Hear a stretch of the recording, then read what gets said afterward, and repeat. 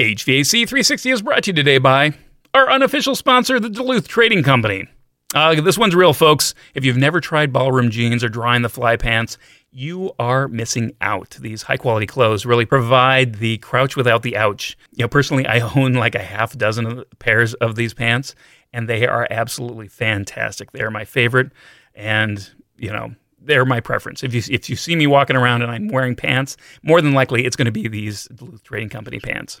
So, and you know what? Even better is that I have had on occasion, very few occasions, had to use their no bull return policy. And, it's great. It's really great because it's exactly that. You just say, hey, you know what? These pants, were worn in this area, and they go, just pick out another pair. And I did, and we went about our way. So it was really, really great. I really love the Duluth Trading Company, and I would encourage you to just go visit them.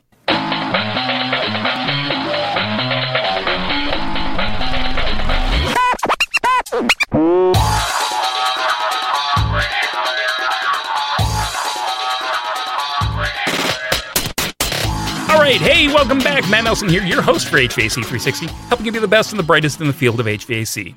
Each week, I'm either sharing information and lesson learned from the field or talking with industry experts. This week's topic comes from a question that I got from an attendee at one of my presentations. The question he asked was, on a pump that has a VFD, why would there be a requirement to trim the impeller? That was a very good one. It stumped me. I didn't know. Let me state again for the record that I do not know everything. I don't know anybody who does know everything, but it's certainly not me. So I just want to be I just tend to be a little chronic oversharer for your benefit, and I did a little research. As luck would have it, I was looking through some articles from Norm Hall, who was with R.L. Detman, and he produces this Monday Morning Minutes mailer. And, it really is good. I'll put it in the show notes as far as linking up to it. But I found a good answer to that question in something that he had written. So, again, I would like to state that this is for information only. If you should need to know the answer to this question, please do your own homework, as you are responsible for your designs. All right. So the first thing we have to look at when we answer the question is where exactly this information or this kind of requirement, where some of the things might be. Now, this is actually in code. This is from the Energy Code. And depending where you're living, that might be something different. You might have an older code. You might have a newer code. And again, that's where your own homework resolves. This one, and I think I find it a little bit odd. Here in Ohio, it's mostly just you can use a couple different energy codes. One of them, I think, is the ASHRAE 90.1 2010 version. It might be the 13 version, but I'm not 100% on that right now as I speak. I should be, but I don't know. I'd have to look it up each time. So this little snippet isn't in code, but because it's in ASHRAE 90.1, it is therefore in code. So you have to look at some of the reference standards that code will tell you that, this is what it covers. And sometimes when they do that, when they adopt ASHRAE 90.1, they'll say, okay, we adapt the ASHRAE 90.1 is the energy standard for buildings except low-rise residential buildings. That would be 90.2. You have to look there. But if there's any exceptions, they will list them in the code. So there weren't any exceptions. And so what you have in ASHRAE 90.1 2013, and it's the same for 2010, so it really doesn't matter, is in the hydronic systems balancing. This is 6.7.2.3.3 for those of you playing along at home.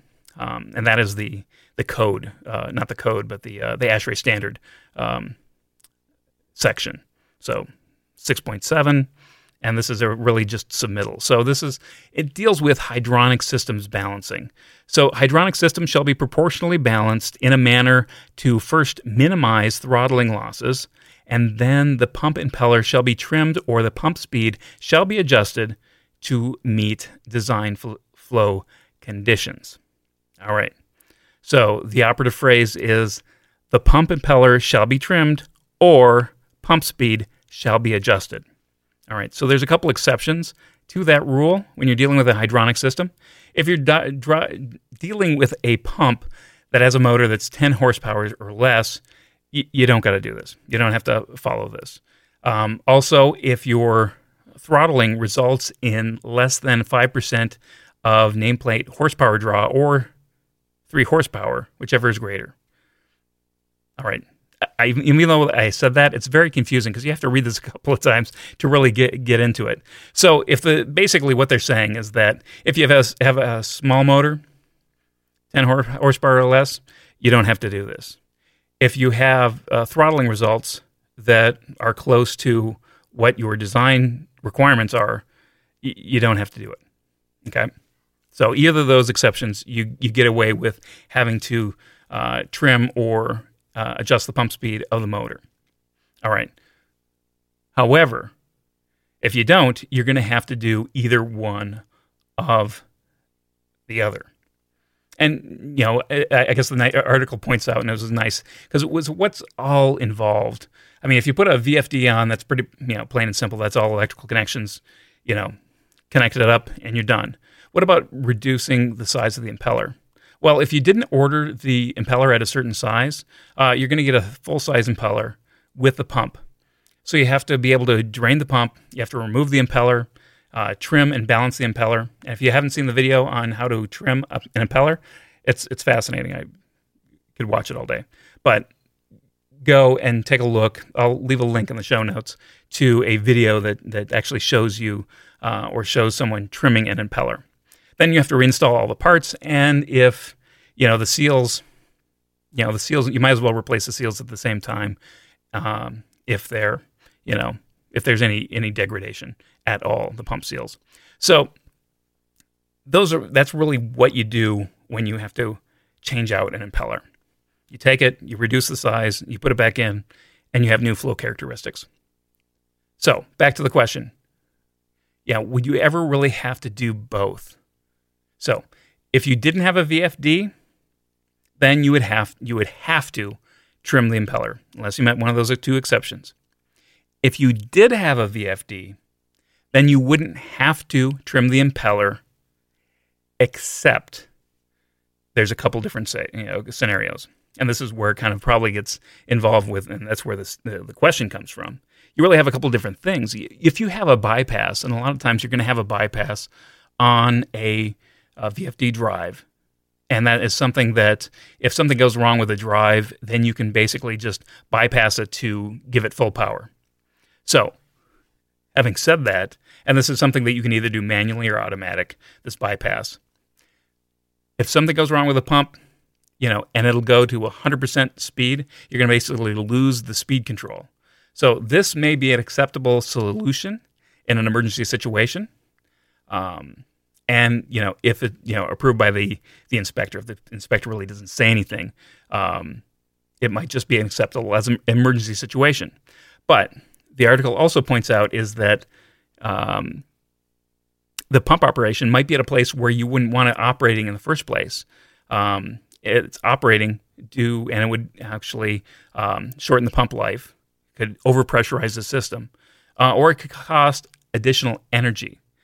So you might not want any of those things. So if you don't want any of those things and you have a VFD, you might still want to trim the impeller. If you have an inspector or somebody who says, you know what, you got to trim the impeller, that also kind of plays into it. But as a designer, if you're concerned about those things, shorten pump life, overpressurization, or energy cost, especially when you're dealing with something that's in a critical function for your facility. If it's not so critical, maybe you could deal without it. But if it's critical, you may want to do both. So you can have, and that way that the actual VFD is going to operate at a higher speed. But you're not, again, you have the trimmed impeller, so it doesn't really matter. And if you have the bypass, so what? It was operating, up there to begin with. It just won't be able to back down or anything like that or do any sort of, variable speed. All right, so that's it for that topic. So that kind of answers that question. And again, thanks to Norm Hall for the article that they wrote. And I hope this was interesting to you. Thanks so much for listening. I hope you learned something. If you know somebody who's looking to have the same question, consider passing this episode along. If you're not a subscriber, consider joining the growing community over at HVAC360.com for some more weekly goodness. And I'd be greatly honored if you would not only subscribe to our YouTube channel, even though you listen to it normally on your podcast app. If I would also like if you would consider leaving me a rating and review on Apple Podcasts. That really helps get the word out and let people know that you're enjoying this content. So I really do appreciate that. Thanks so much for listening. This is a wrap for this episode of HVAC 360. I'm Matt Nelson, helping you be the best and the brightest in the field of HVAC. And as always, know what you build and share what you know.